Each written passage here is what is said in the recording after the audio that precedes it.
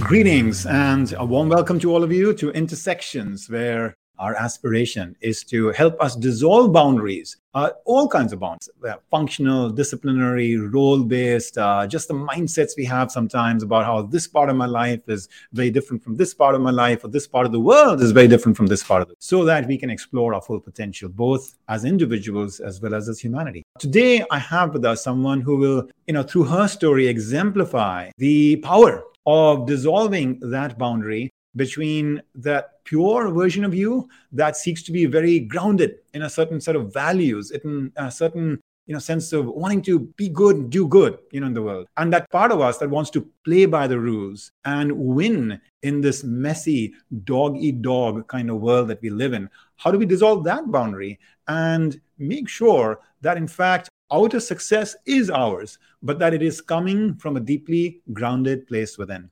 It is going to be my great pleasure to have us in our midst, Magda Wierzycka. Magda is a businesswoman. She's a self-made billionaire and also a change maker. Let me tell you just a couple of things about Magda, and then I will invite her onto our program.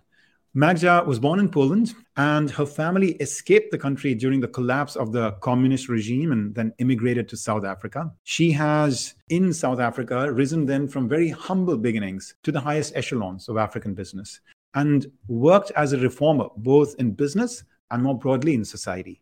She's over 20 years of experience in the asset management business in South Africa and has published also widely in the field. So she is a domain expert in that industry as well. She's founded Signia. Signia has been a big success story in the financial institution, fintech, financial technology space in South Africa, really increasing its share of managed capital and becoming the second largest multi-management company in South Africa. She's also been advising a number of storied institutions, including the Actuarial Society of South Africa and the Africa Advisory Board at Harvard University. Forbes called her the 50 most powerful women in Africa. She is the richest woman in Africa. And those, in many regards, are actually small compared to so many aspects of her strength that are not really statistically measurable, but they are so deep and profound to who she is. On that note, let me also highlight her work in the anti-corruption kind of space. She's been an active speaker against exploitation, bribery, and fraud, or as she likes to call it, I want to be on the right side of the equation. On that note, let me invite into our midst Magda. So Magda, welcome. Thank you for joining us today. Hi, thank you. Then thank you for the invitation. Hi, everyone. Magda, I got to know you because you came to Columbia on an invite from one of our leadership centers to give a talk, and I was just blown away. We all have so much to do, and I was very intrigued just by our profile, and I said, I know this is a little early in the day, and I've got other stuff, but I want to be there because there's something really intriguing about what I see and sense in you, and I came there, and I'm so grateful because it has led to a series of dialogues. It has led to you coming to my class, and it is leading now to this moment as well. So I'm just feeling a great sense of joy and fulfillment in having taken that step to just discover and know about your journey. And I want to propose that maybe we start at the very beginning of that sort of journey, your roots. Can you tell us a little bit about memories you have about just those very early years?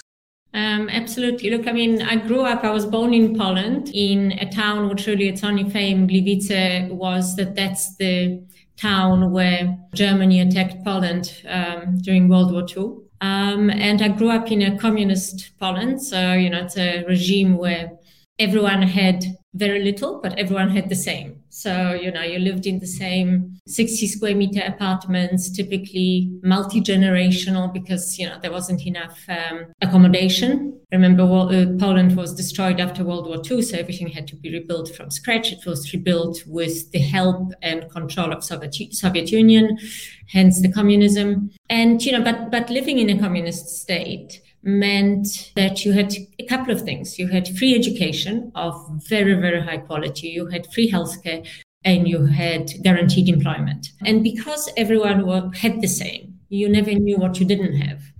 And because communication from the West was so limited, you never realized that, that there was a different way of living than the way we were living.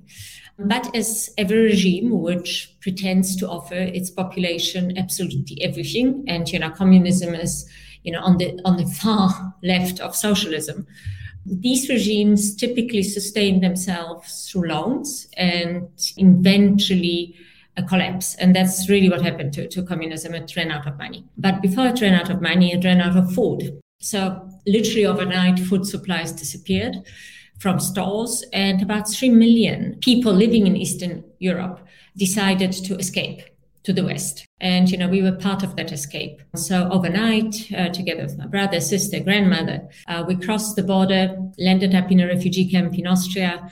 And then from there, my parents are medical doctors, signed contracts with South African Army and their medical services, and we landed up in South Africa. Studied in South Africa, became an actuary, and then joined the asset management industry via a startup. Ended up setting up 7 different asset management companies in the process. And I think the part of the roots that you're referring to is that Poland is a troubled country in many ways and remains so today, if you look at the politics. But one thing that defines Poland over the past, say, 100 years or so is its very deeply rooted anti-Semitism. And so people who do live in Poland hide the fact that they're Jewish. Just to give you some statistics, before World War II, there were 3.5 million Jews living in Poland. After the war, 350,000 survived. Given a couple of pogroms that happened after World War II, which are not well publicized or well known, where Jews were again expelled out of Poland, only 50,000 remained. And then over the years, even those people emigrated, and today there are 7,500 Jews living openly in Poland. So being Jewish was nothing that anyone would broadcast. So when I was 13 and we arrived in South Africa, my father called us together and said to us, he's got this great family secret he needs to reveal. And it obviously was quite a thing for him to say, but he basically told us that he was Jewish, which made us half Jewish. And I can't say that kind of resonated with anything because, I've never really been exposed to the concept of Judaism before. But when I got to university, I started researching, digging into my family history, discovered that my entire family died in the Holocaust in concentration camps, which was quite a thing. And it explained quite a lot of things in my background. For instance, the fact that we had no family. So I never questioned the fact that apart from the fact that my grandparents, who obviously were part of those 350,000 people that survived, there was nobody else. There were no aunts or uncles or cousins. And it's only later on in life that you reflect back and you go, okay, I now understand some of the issues that clearly I didn't understand as a child. Very quick, bubble of my history. Yeah. No, thank you for sharing that. It gives me goosebumps every time I hear it because there is, on the one hand, so much challenge and adversity. I mean, in your just one story is encapsulated some of the struggles so many groups of people have faced in the course of their history, immigration, the fall of a certain world order, and then this Jewish Holocaust experience that your family had to go through. It's on the one hand a very heavy-hearted story, but on the other hand, I just also see an incredible capacity to rebound and to rebuild in your story, which I'm sure started as much with your grandparents and then your parents as it ultimately then got inherited by you. And that's heroic and that's beautiful. And when I see everything that is going on in the world today and how people are getting shaken up and beaten up by the manner in which the pandemic is upending their lives, I mean, let's put it in perspective, guys. Let's put it in perspective. Just see that in the context of what you've just shared, Magda, but all things that you had to go through. Well, let me just add a couple of data points, and not necessarily kind of that they are related. But when we landed up in South Africa, we knew nothing about South Africa, but we arrived there to the full blast of the apartheid regime. So just as we thought we escaped communism, we ended up in apartheid and then had to live through the years of basically, an attempt at equalizing the society, which was easy to do in terms of political transfer of power. Obviously, the economic transfer of wealth has not happened, and South Africa continues to be one of those countries where the inequality is the highest. And the vulnerable are all around you, and poverty is all around you. I also lived through that transition, yet another transition of power, yet another unsustainable regime, which eventually ran out of money. It's not as if, the National Party in South Africa, which governed and implemented apartheid, suddenly came to a realization that ethically this is, or morally, this is not correct. They basically ran out of money. The West placed them under sanctions and they ran out of money. But if you actually think that regimes ended or that this rise of fascism is not there, I'll quote another data point to you, and it comes from last night. So I arrived back from New York in London yesterday, so I was quite jet lagged, switched on the news to see Boris Johnson, Prime Minister of UK, talk at the party conference. And what did he say? What he said was that, because obviously, UK is suddenly suffering from the shortage of low-paid workers. So we're talking waiters and cleaners and truck drivers. And so if you follow the news, you will see that shortages of fuel. Brexit, right? Well, this is what he said about Brexit. He said, we all must suffer because we all voted in 2016 to get rid of immigrants from the UK, and we don't want them back. Now, immigrants in the UK mostly consisted of Polish people. There were 500,000 Polish people pre-Brexit who lived and worked in the UK, occupying all those positions. They're gone. Mm-hmm. So if you actually think that suddenly xenophobia isn't there in developed markets, all you have to do is, you probably can find it on YouTube, listen to Boris Johnson last night and tell me how a leader, one of the leaders of the free world, has a platform and the freedom to say we got rid of immigrants and we don't want them back. Yeah. So you immigrate under very difficult conditions to South Africa. South Africa itself is in a state of great ferment. You watch the collapse of another regime in South Africa, the apartheid regime. In the meanwhile, you're getting educated. You're starting down the path of professional life. And I know that you've talked about how many different asset management companies you were a part of. But let's maybe start that piece at the very kind of inception point. So you graduate from your studies. And then what's that first job that you got? Well, the first job was actually not of my choosing. So because, we arrived in South Africa with 3 suitcases and my parents literally had $500 with them. When I finished high school, which was fortunately for free public schooling, there wasn't money for me to go to university. So I had to find a degree where I could get a bursary. And life insurance companies were offering full bursaries for something called actuarial science, which I had no idea what the subject is. And to be perfectly honest, I'm not quite sure what it is today. But I had good enough marks to get a bursary, fully paid for bursary. So everything was paid for, including food. But in exchange, when I finished my studies, I had to go and work for the insurance company that paid for my university. So my first job was working literally in the engine room of a life insurance company developing savings products and life insurance products. But, I very quickly looked to my left, looked to my right. I realized that the people around me were a hell of a lot brighter than I was, mathematically and otherwise. And also that the work was damn boring. And so I went on a hunt for something that would look more interesting. And I discovered the investment division of Southern Life and managed to wangle my way into a transfer into the investment division. And then, from there, again, it was the interesting thing about that investment division was that it was a failure of an asset management company. And they were looking, and we're talking about 1993, 1994. They were looking at something different that they could do. And they stumbled across this concept of passive asset management, which even then was beginnings of passive asset management in the US. So Vanguard was still very small and irrelevant. But they looked around, and I was the only person with any kind of a mathematical statistical degree. And so the management decided to send me to the US to learn about passive asset management and then to come back and start managing a passive fund. So at the ripe age of, I think, 23 or 24, I was managing my first product in South Africa, which was the first passive fund in South Africa, which was a very good education. Mm-hmm. But again, I kind of do believe that 20s, you need to experiment and learn as much as you can. You should not be focusing. I was just preaching to my son who is at Columbia doing his master's. So literally a week ago, I was saying to him that, your 20s are about experimentation and learning. Earning money should not be, or maximizing your income should not be your focus in your 20s. That comes later. Your 20s are your building block. So true to that matter, I, very quickly moved on to another company. I kind of managed to, by coincidence, was seated next to the CEO of that company, and I really wanted to work for that company.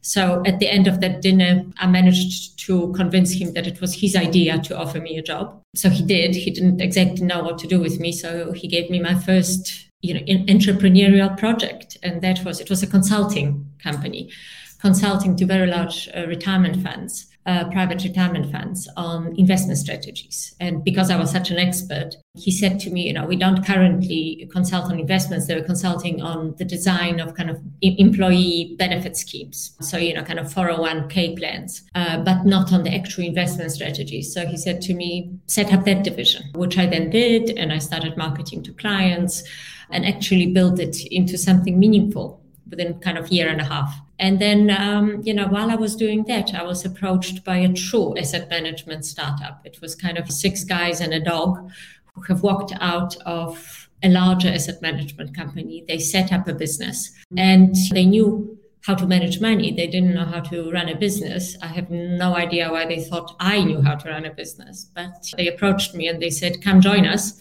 We'll manage the money. You do everything else. And I was always up for a challenge. So I agreed. There was only kind of one catch, and that was that I had to cut my salary to a third of what I was earning previously in exchange for a promise of a profit share if the business was successful. But I decided to take the risk. That was really the start of my journey, because I did end up doing absolutely everything else.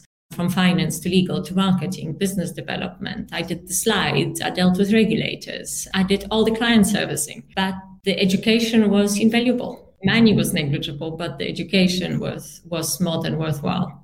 Wonderful. Let's maybe take pause there for a moment, because you've just shared so much, and we'll keep the story going from there in just a minute. But I want to tease out a few different, I think, lessons that all of us can take. You mentioned one, the power of experimentation, especially in your 20s, to discover through the process of doing things and then reflecting on sort of what you're resonating with. I'm hearing you say.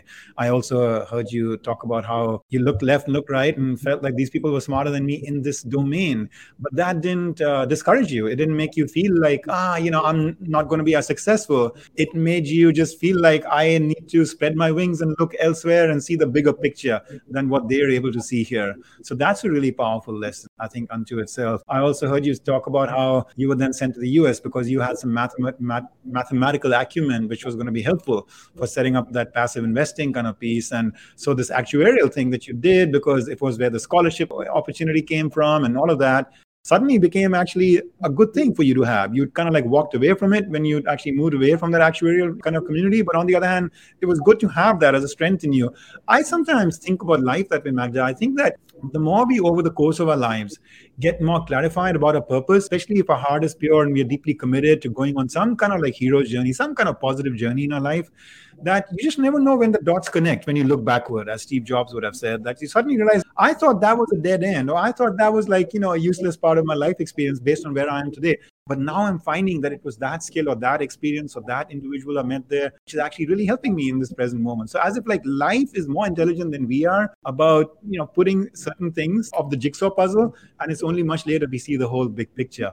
I'm seeing a little bit of that in your story, which is really beautiful. I'm seeing you also talk about the confidence you had in a leader, in a particular individual, and you said, I want to work for him. I heard you say that. So there's some lesson there about betting on people, not just betting on like, I want to work on this kind of problem or that kind of industry. I had a situation like that in my own case as well, where I bet on somebody and I realized the power of just working with the right kinds of people. But I also heard you talk about people betting on you, and the power of having them put more confidence in you and more responsibility in you than maybe your resume might have justified, and how you rose to that occasion.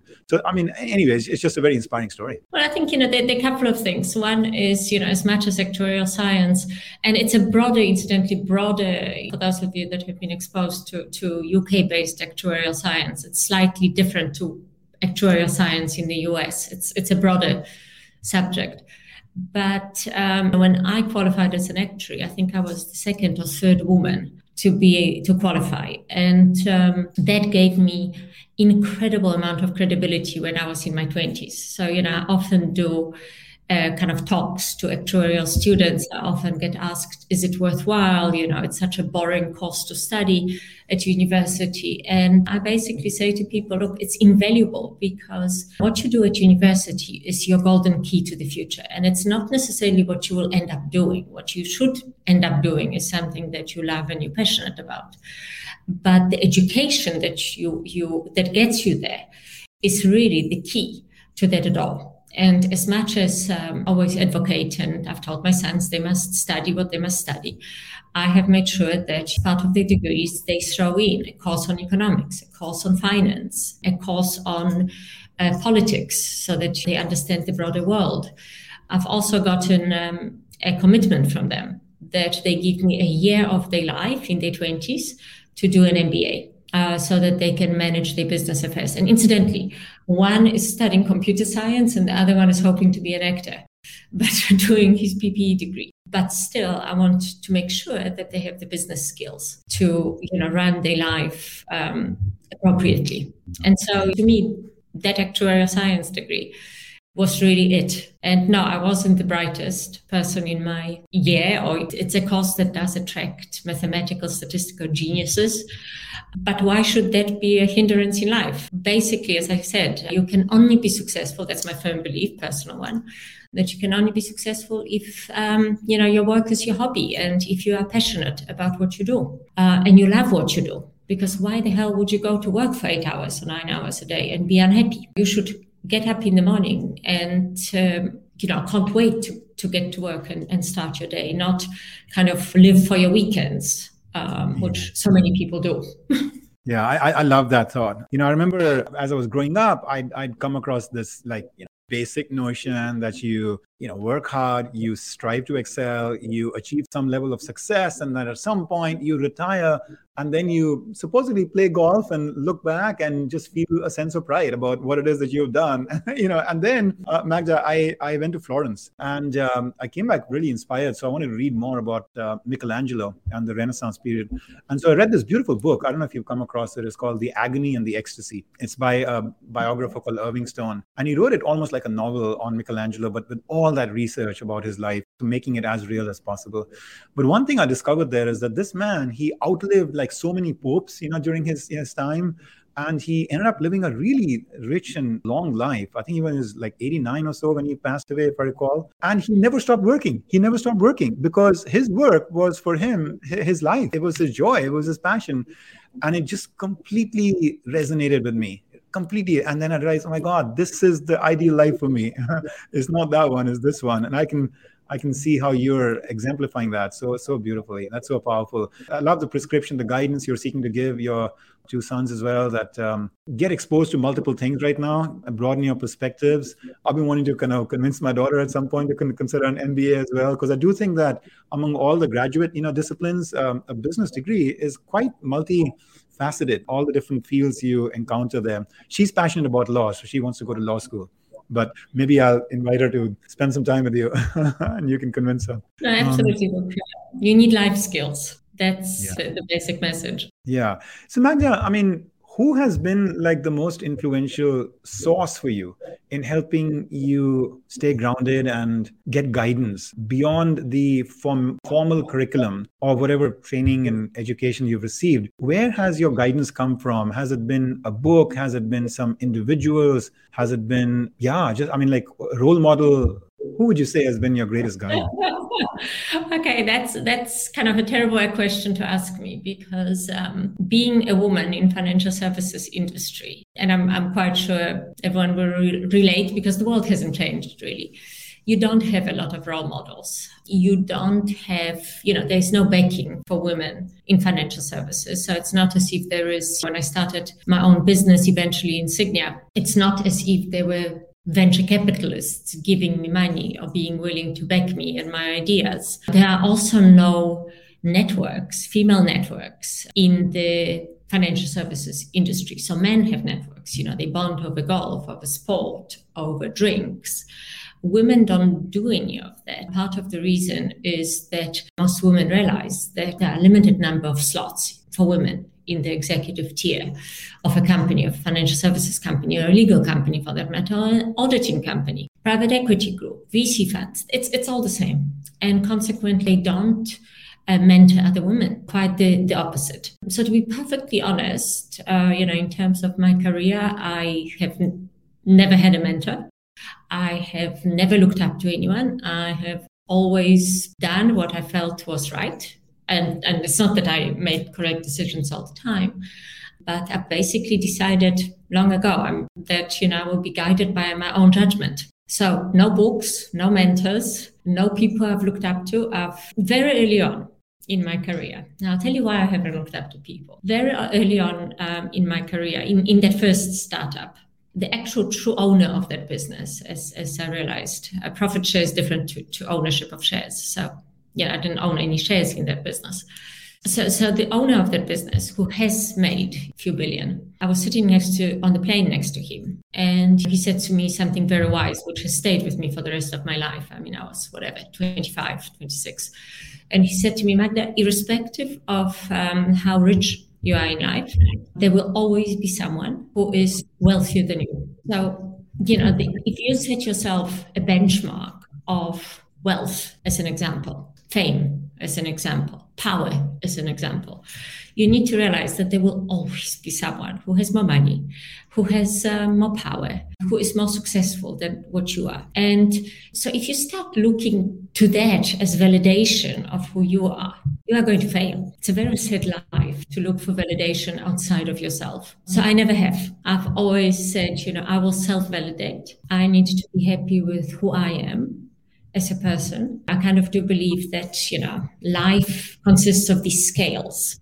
There are things you've done right in your life and things you've done wrong. But when you look at yourself in the mirror, because, no one is without faults, for goodness sake. Everyone loses their temper. Everyone does things they regret. But when you look at yourself in the mirror every morning, I firmly believe that when you look at those scales, the number of things you've done right, so this is a mirror image, should outweigh the number of things that you've done wrong. And that's the way I live my life. I look at myself in the mirror every day and I say, okay, where am I in the balance of life? And provided that scale is tipped towards having done the right things I'm happy with, things that contribute, then I'm satisfied and self-validated. I don't need external validation. Can you talk about sort of like moving away from just the success you were striving for to put yourself in a solid place in life, to succeed as a businesswoman, to a larger role that you want to play in the world? How did that get sparked, and what were some of the early triggers? Yeah. Okay. Let me give you a number of things. So one is, I do believe in giving people a chance. So unusually for a financial services company, I employ people who have been rehabilitated, but who have served in jail, which is unusual, as you can imagine. But that really isn't the story. South Africa, after emerging out of the apartheid regime, African National Congress took over. Like many of these political movements, they don't easily make a transition from being a political movement to a political party. And African National Congress has been hugely unsuccessful in making that transition and subsequently running South Africa, Nelson Mandela notwithstanding. So South Africa is economically in a much worse space now than it has ever been before. Many reasons for it, but in the last 10 years, in particular, up until 2 years ago, for 10 years, South Africa had a very, very corrupt president called Jacob Zuma, and he happened to collude with three brothers called Gupta brothers. They were actually associated with crime families in India. They emigrated or came to South Africa. I think the whole thing was staged. Zuma assumed power through fairly illegitimate wheelings and dealings within ANC, became president of the country, and started looting the country. But before you judge emerging markets, let me just explain how the looting took place. So the looting took place via bribery, via huge government contracts, and the parties who paid the bribes for securing those contracts were, just before you look at emerging markets, where McKinsey, Bain, KPMG, Deloitte, SAP. So it's various international, multinational companies that have come into an emerging market and plundered it. Despite the poverty around them, despite what they saw and clearly saw, they plundered an emerging market with collaboration of President Zuma. Now, I had a unique position in that I built up my own company. I wasn't beholden to anyone. No one funded me. As much as I IPO'd the company in 2015, I own vast majority of the shares. So I had this complete freedom. I wasn't an employee. So I wasn't a CEO employee. So I had the complete freedom to speak out. And so I started speaking out against the corruption and the looting and everything that was happening around us, which made me kind of a very lone voice. I expected that Business South Africa would do the same because we were seeing exactly the same thing, the infrastructure collapse, the economic collapse of the country, the increasing unemployment, increasing poverty. But no, again, I looked left, I looked right, and I was alone on that stage. So that was part of the journey. And then in 2017, when things were really, really bad and heading even worse direction, because Zuma was up for re-election in December 2017, and this was May 2017, I was approached by a whistleblower. And the whistleblower came into a possession of a whole hoard of information, basically emails, a trove of emails that came from the compound in which the Gupta brothers lived. And it was, 500,000 emails, which documented everything that they did with Zuma, with various presidents, with KPMG, with McKinsey. So literally it was a record of 5 years of corruption in South Africa. And so, I paid for the whistleblower, for protection of the whistleblower, which is what he wanted.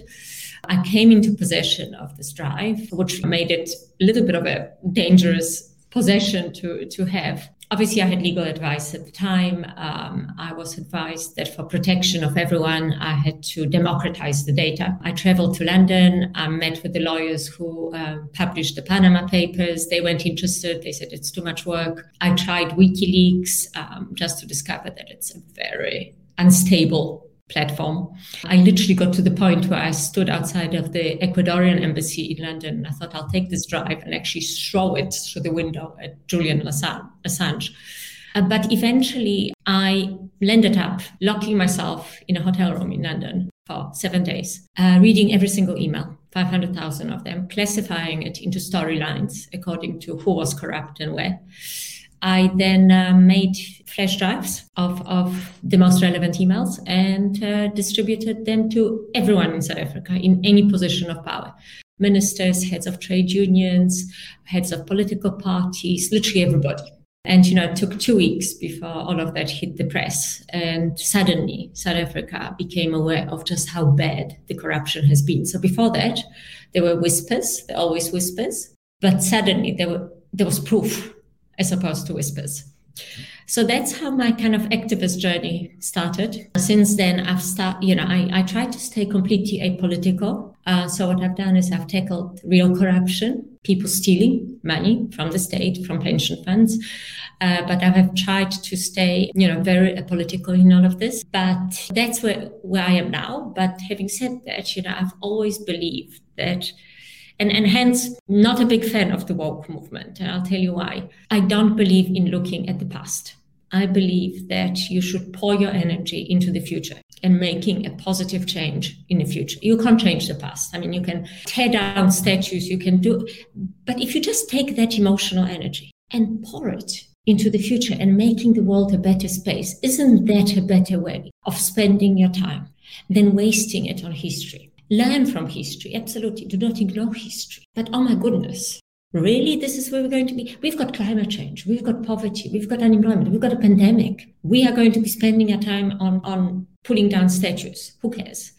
So in terms of South Africa, I've decided that enough of focusing on the negatives and fighting corruption. So my next chapter is, South Africa has no venture capital industry whatsoever. There isn't a single venture capital fund in South Africa. And yet we're sitting with over 50% unemployment. So I am starting, in January, so it's in process, of launching a venture capital fund. I've already have commitments, not insignificant commitments from institutional investors. It's going to be the largest venture capital fund in South Africa. And I'm going to focus on job creation in South Africa. in funding startups, in funding entrepreneurs, in retaining those skills in the country, because so many people are emigrating because of lack of opportunities. So I want to focus on creating those opportunities. Venture capital industry has never been, particularly at startup stages, it's not a hugely profitable endeavor. When you look at the fees that you generate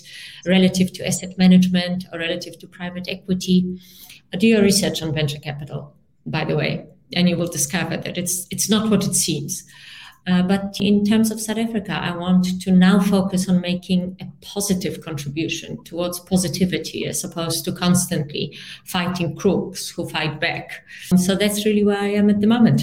Wow, that's very powerful, Magda. Let me ask you, in this quest to shake up a little bit the complacency and complicity of a system that has become so corrupt, and waking up everyone from the multinationals to the local politics to help clean up some of this. I'm sure you've encountered all kinds of barriers, hurdles, resistance, and risks. And I'm curious, do you regret doing any of this based on what ramifications it imposed on you at all? I mean, do you have some regrets at least? I mean, is there if for somebody who was drawn to doing similar things and having the courage to do it, which you clearly just have very naturally, is there any caution that you want to give them about what cost this comes at? Look, I mean, so the cost obviously has been personal safety in South Africa. When I did what I did, I mean, it's naive. I was followed by state security. My phones were tapped. My kids were followed. I have bodyguards to this day in South Africa. My kids had bodyguards until they moved to study in the US. So certainly, what I did and continue to do, and the speaking out, didn't come without its dangers. And possibly that continues. I've eventually been persuaded to write a book, and in a moment of madness I agreed, and it's going to be published next year. And again, if there are any public appearances, if there are any book signings, I will have major security team around me. So there are costs. But when you presented with a decision like I was, it's not that a lot of people get presented with extreme decisions. That was kind of act of reason. You have a choice. I mean, you can decide to do the right thing or the wrong thing. So I could have helped the whistleblower or not helped the whistleblower. When I decided to help the whistleblower, and I have helped many since, by the way, that was the decision I made. I didn't quite know what was on the drive, or not in huge amount of detail until, I looked at all the emails. So the real decision that I made right at the beginning was to help someone who was in fear for their life. That was a fundamental decision. Did I, at that point, consider all the consequences that will stem from it? I knew vaguely what was on the drive. And I knew that publishing the data will have, or what was on the drive would have political consequences, legal consequences, that it can change the narrative in the country significantly. So it wasn't just about saving human life or helping someone. But I firmly believe that given seeing the poverty around me and seeing what was happening in South Africa, the right decision was to take control and do something about it. And that really was the true decision. Did I then, right at that point in time, consider the consequences? Clearly not. Would I have changed anything? No. Even if I had, foreseen all the things that were going to happen.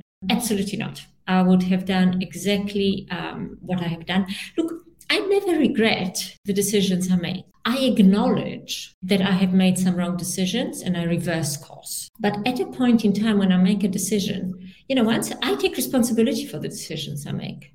And truly, I don't regret them. But I'm also the first person to say this is a wrong decision or that's a right. Reverse. That's how I run my companies. Take bold decisions. If they're wrong, just be the first one to say, error, mistake, reverse. In this case, it was not a mistake to do what I did. It did open up a can of worms. Obviously, the can of worms, as it turns out, was much greater than what was in those emails. And, there are a number of commissions of inquiry into state corruption in South Africa right now. I've had to testify at one of the commissions. But no, I think it was the right decision for the country. I think it had an impact on the fact that by December of that year, Zuma was not re-elected as president of ANC and hence president of the country. Cyril Ramaphosa came in. I think that the release of those emails the knowledge. I mean, look, people didn't know that it was me. That only came, I think state security suspected. No one knew who did it. So that only came to light, and it was never supposed to come to light, to be perfectly honest. I had legal representation. It came to light not via me. It came to light via the whistleblower and his lawyer, who decided to talk about it. Or at least the lawyer, whom I paid, by the way, for confidentiality, which he didn't comply with. So my role was never supposed to be in the public domain. But I do believe that, look, state security wouldn't have followed me around if they didn't suspect that I played a role. But no regrets whatsoever, ever, in any decisions I have ever made.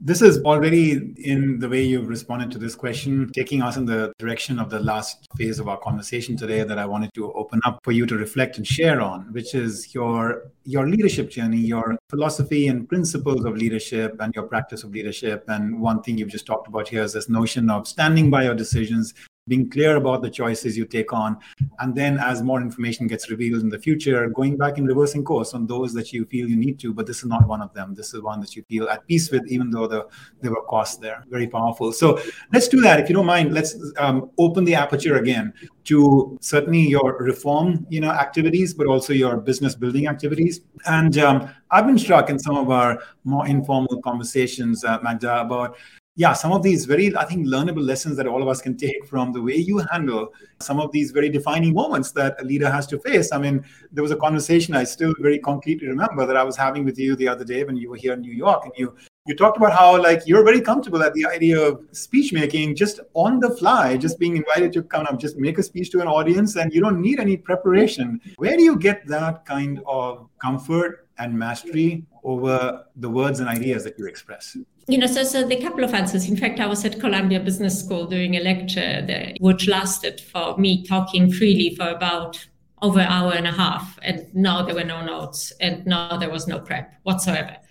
Look, I mean, I'm a firm believer in this concept of 10,000 hours. If you put in 10,000 hours, you'll become an expert in your field. I started doing public presentations, be it in the context of business development, when I was 25 or 26 years old, working in the startup companies, building up that investment consulting division, then working for the startup Coronation. So I was exposed to this concept of public speaking very early on. But I also very early on, realized, so the practice has been immense. I've got many, many, many hours of speaking in public on a variety of different topics and being questioned. Because when you present particularly to boards of trustees of very large pools of money, those tend to be smart people who ask smart questions, and you have to have the answers to those questions. I'm also an avid reader. I'm incredibly interested in the intersection of economics and politics. That's kind of the passion. Endless appetite for politics and economics, because I just find it absolutely fascinating how the two coexist together and how those two forces shape the world. And you have seen all of this in the pandemic. So that is incredibly powerful understanding to have, particularly when you're speaking publicly, because it gives you the ability to answer almost any questions thrown at you. And then, the bit where you don't have to prep, I guess, when you start speaking from the heart, and when you speak, and look, you're not going to do this at the age of 25. You need some years of experience behind your belt. But once you kind of have views and opinions which are your own, not shaped by, they're shaped by events, but you arrive at a point in life where you have your own opinions and your own beliefs and your own truth, then it's very easy to talk about it. You're not making it up. You haven't prepped it. It's not plagiarized. It's not copied. It's innovation, not imitation. And then it really becomes very, very easy to talk about, because you talk about yourself, you talk about what's in your head. And I'm such a believer in the ability to speak in public that when my kids, and two sons, when they were about 10 years old, I sent them both to an acting school, not for them to become actors, but for them to acquire the confidence to speak publicly. And when they went into high school, they became part of, public speaking debating societies. They competed in South Africa. They were parts of South African teams. They competed internationally. And that's actually what got the two of them, one into Columbia, the other one into University of Pennsylvania. That was that edge. Everyone has good marks. You needed an edge. Public speaking was the edge. Yeah, beautiful. You're reminding me of the story, which is like one of my favorite stories. And perhaps you've heard of it. I don't know. But in 1931, Gandhi went to England to participate in like a roundtable conference that the British government was holding with like Indian leaders to talk about the future of India. This is about 16 years before India actually got its independence. And so after his speech, one of the journalists there came over to his private secretary and he said, "How did Mr. Gandhi do it?" Because he spoke for like so long. And he spoke so eloquently, so persuasively, so inspiringly, and he didn't use any piece of paper. There were no notes or anything. And his private secretary looks at the gentleman and he says, "Look," he says, "in your case and in my case, we think one thing, we feel another, we say a third, and we do a fourth. And that's why we need paper." He said in the case of Gandhi, it's all the same thing. What he thinks, what he feels, what he says, what he does is always the same thing. So he doesn't need any paper. You were talking about that. It's your truth. It's something you worked out. You resolved it. Your thoughts and your speech become the same. It's such a beautiful testament to the power of living authentically. But the fact that it also requires some inner work to get yourself in that state, right? And that's what I think you're saying, that in your 20s, make sure you're doing that work to get yourself ready. Absolutely. I mean, your 20s are absolutely key critical. And, I see so many people focusing on the wrong thing. So the most powerful essay that I ever wrote, but actually that has had the most meaning in my life, and probably the only thing I remember from university, was, I did this kind of one of those courses on management of human resources. And the main topic, an overarching midterm, was, does money motivate? We had to write an essay on, does money motivate? And this is pre-internet days, by the way, guys, no Googling of anything. Sitting in dusty libraries and reading books. And, I did a lot of research because this essay was basically dictated whether you passed or failed. And anyway, I ended up winning the class prize, but that's not the point. The point was that the ultimate conclusion was, even at that stage of my life, which was, I was 17, was that money is validation of nothing. Money is an enabler. It certainly enables you to do things. But if you judge yourself solely by money at the end of your life, at the end of your career, that's a very sad validation of your existence. And some of the saddest people I know are very wealthy investment bankers who the only validation has been having earned a lot of money, and all they can talk about is the money they've earned, because there's nothing else that they've done in their lives. Squat. Which one makes them for very boring companions, 2 alienates everybody around them, 3 means they don't have any true friendships. And it's truly a sad existence. I mean, how many handbags can you have? Pairs of shoes can you have? How many sports cars can you aspire to? For God's sake, these things are undrivable. So that is no validation. And so many people, in their 20s, instead of focusing on growth, on acquiring of skills, on things that actually set them up for life, are focused on, what is my body earning? I need to earn the same. I remember employing saying, just because it's a really funny story, quick one. I employed a young actuary, incredibly bright, good looking, bright. He had his future ahead of him. Arrived at Signia. Within a week, he's in my office, walks in. He says to me, "Magda, what are you going to do to ensure that I make 100 million rand, which is a hell of a lot of money, $10 million. How will you ensure or enable me to make $10 million? Because my peers are at about that level, and I feel that I'm being left behind." And I looked at him and I said, Trevor, I've got one suggestion for you. Rob a bank. And that was that. He didn't last at Signia after that. Yeah. So money, no validation. Search, quest for money. Oh, God. Truly, truly sad existence. Yeah, wow. What a great story. What a great story. I hope that's in your book, that among others. I need to think. I wrote the book in like 2 months, not even, on the planes as I was flying around. So it's now with publishers. I don't know. They're editing it. I need to remember that and check. Yeah. I mean, gosh, you're just a library of just so many amazing stories. I want to maybe end on a personal note in two ways. One is first, just talk about your partnership with your husband. He happens to be a business partner at Signia as well, and then also obviously a life partner. And you made some bold decisions with the turns and twists that you've taken over the course of your career. How have those conversations been between you and Simon, your husband, as to these ways in which you're going to extend your just kind of role in society into something that could have an impact on the whole family and all of that? I mean, I'm just be curious if you're able to lend some insight into like hard, tough calls that couples at times have to make, individuals in relationships have to make, and perhaps a lesson that we can take from the manner in which you and he have navigated those. I've been married for 25 years in a very happy marriage. And my husband is very much of a stabilizing influence on me. So, often when I get asked, what does it take for a woman to be successful in business? I always say it's the decision that you take in terms of the type of person you're going to marry.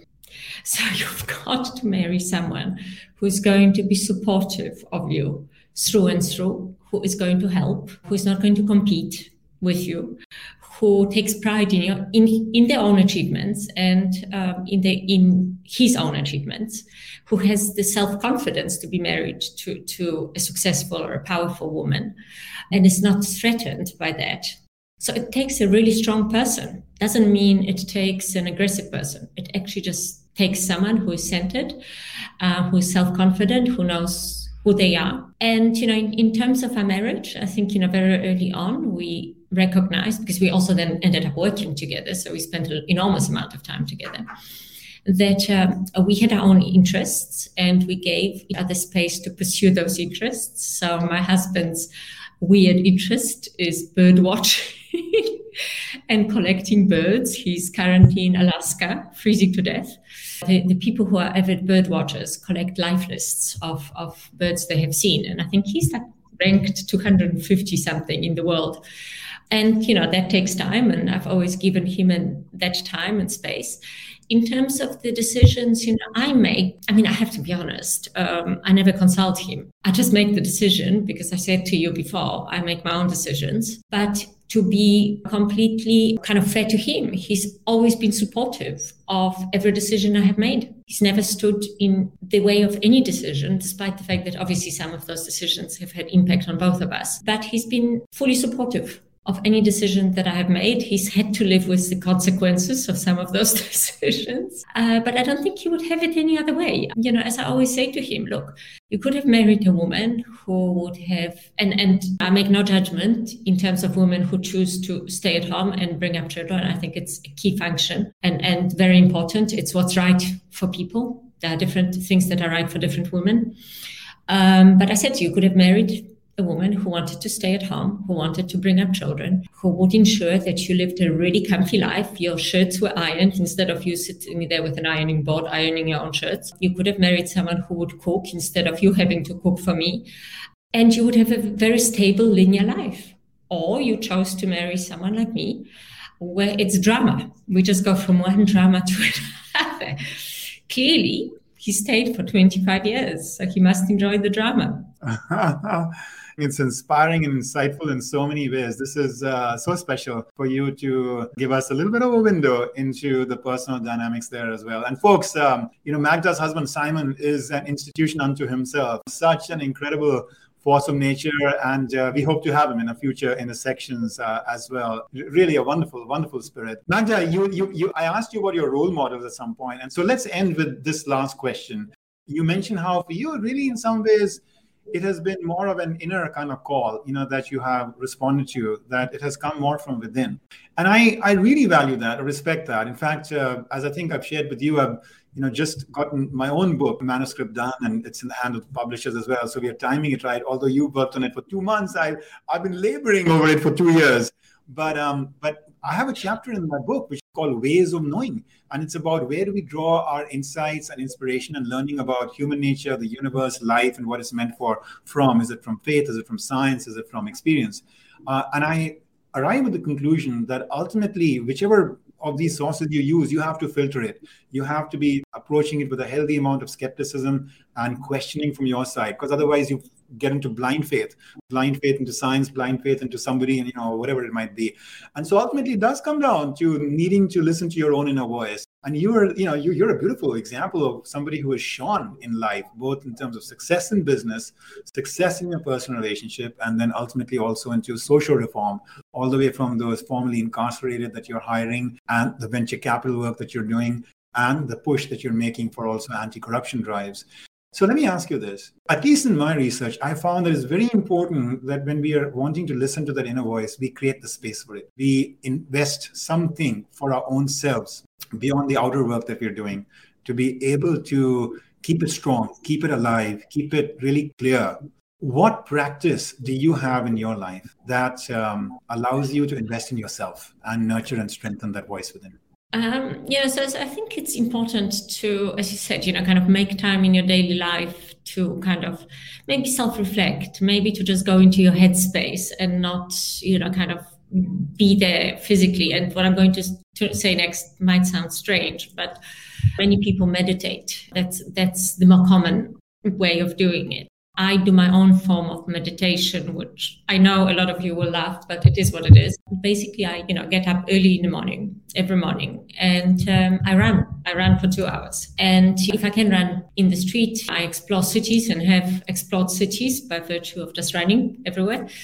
If not, then I run on a treadmill. I run every single day for 2 hours. But that gives me it gives me a few things. If I'm running in the streets, observing the city, it gives me the time to think. If I'm running on a treadmill, I might watch documentaries, which just kind of enrich my self-awareness, learning, and they might be anything on history, documentaries on politics, documentaries on current affairs. There is a great documentary series, it's an ongoing thing made by Frontline, which is available free on, and they produce monumental documentaries on current affairs on a range of topics. So that's when I kind of disengage from the normal world. And that's my space. Yes, it does involve my feet moving, which is good that you can kind of combine exercise with inner space. But if you actually think that, running releases the most endorphins of any exercise, that's really what energizes me for the day, but also gives me the headspace to be somewhere else and not on the planet. Okay, so we're going to start to wrap up. But folks, I want to share a personal story with you about Magda. I met you the other day and you were highlighting how you had an early morning meeting. And because of that, it's not that you skipped your 2 hours of meditative running. You just woke up earlier. I think if I recall, you said that you woke up at 4:30 that day to make sure you'd accomplish this in time for that breakfast meeting, I'm assuming, that you had. Yeah. That is a kind of discipline we're talking about here, the quiet discipline behind someone who's, just so incredibly grounded and so incredibly successful. Inner mastery and outer impact, bringing those two worlds together. Magda, you're truly giving us thoughtful insights, vision, and courage. I'll let the last word here be yours. If there's one wish you have for all of us who are your audience, who are listening to you, getting inspiration from you, what is that one ask or push or wish that you have as to what we take from your example in your life and bring it to our own? So I think it talks to, a lot of experiences that I have had and a lot of things that I have seen. But the one wish I would have for literally everyone is that, this planet, and we are facing, and human race for that matter, a multitude of massive issues. Your climate change, inequality and poverty, unemployment caused by technology. These are massive, massive problems. And the only way that we can ensure our survival and the survival of our children and grandchildren is to stop focusing on different religions, different skin colors, different genders, different political views, and to come together, literally together, and start debating the issues that matter and not the issues that don't. And to take it back to my communist roots, everyone was equal. Everyone is equal. People are born with different skills and different talents. That's fine, function of life. But in my life, everyone is equal. Everyone's opinion matters. There is no such thing as we don't want immigrants. That shouldn't even feature. We need to talk about the fact that we are collectively living on this planet together, coexisting. We should do so peacefully, and we should work together on solving the problems that are facing us together. And until we start that, and that needs to start, I'm not relying on politicians, by the way. That kind of togetherness must start at a point, and again, you can't really talk about yourself as an adult at the age of, under the age of 15. But that kind of togetherness must start happening at university levels. This is where, it's incumbent on university students to start coming together across the world and uniting forces against existing structures, against existing dialogues, seeing each other as equal, recognizing the broader problems, and helping those less fortunate, because there are a lot of people who do not have the good fortune of being able to go to university. So how do you solve for that problem, being in the privileged position that you are in? If there's one wish, it would be that everyone comes together, stops focusing on completely irrelevant things, completely irrelevant ones, and start focusing on ensuring that we survive. And literally, if climate change is not, never mind stopped, but reversed, we won't. That's what matters. That really is the kind of one big wish, which is probably unrealistic, but we can dream. Why not? Why not? Why not dream big? Well, you've left us with a beautiful dream. You've left us with an inspired call to action to pour our energies in the right place, in the place where we get all unified, behind a beautiful and common cause, rather than really keep fighting over our differences. I love that. I love that. So thank you so much, Magda. I always walk out from my conversations with you just incredibly uplifted, both by just like the aspirations you have for the world, but just like who you are. You're a living scripture, living truth. And I love that. So thank you for all you're doing, Magda. Most importantly, just in your own life, and also for investing the heart and the time to speak to audiences like ours, to bring this message out and bring your own life experiences out. I'm sure I say we because I know it's just not me, but many in the audience are looking forward now to your book and getting more into your story even through that. So take care. Thank you. I look forward to staying in touch, and very, very grateful to have you here today. Thank you. Thanks. Bye, everyone. Bye-bye.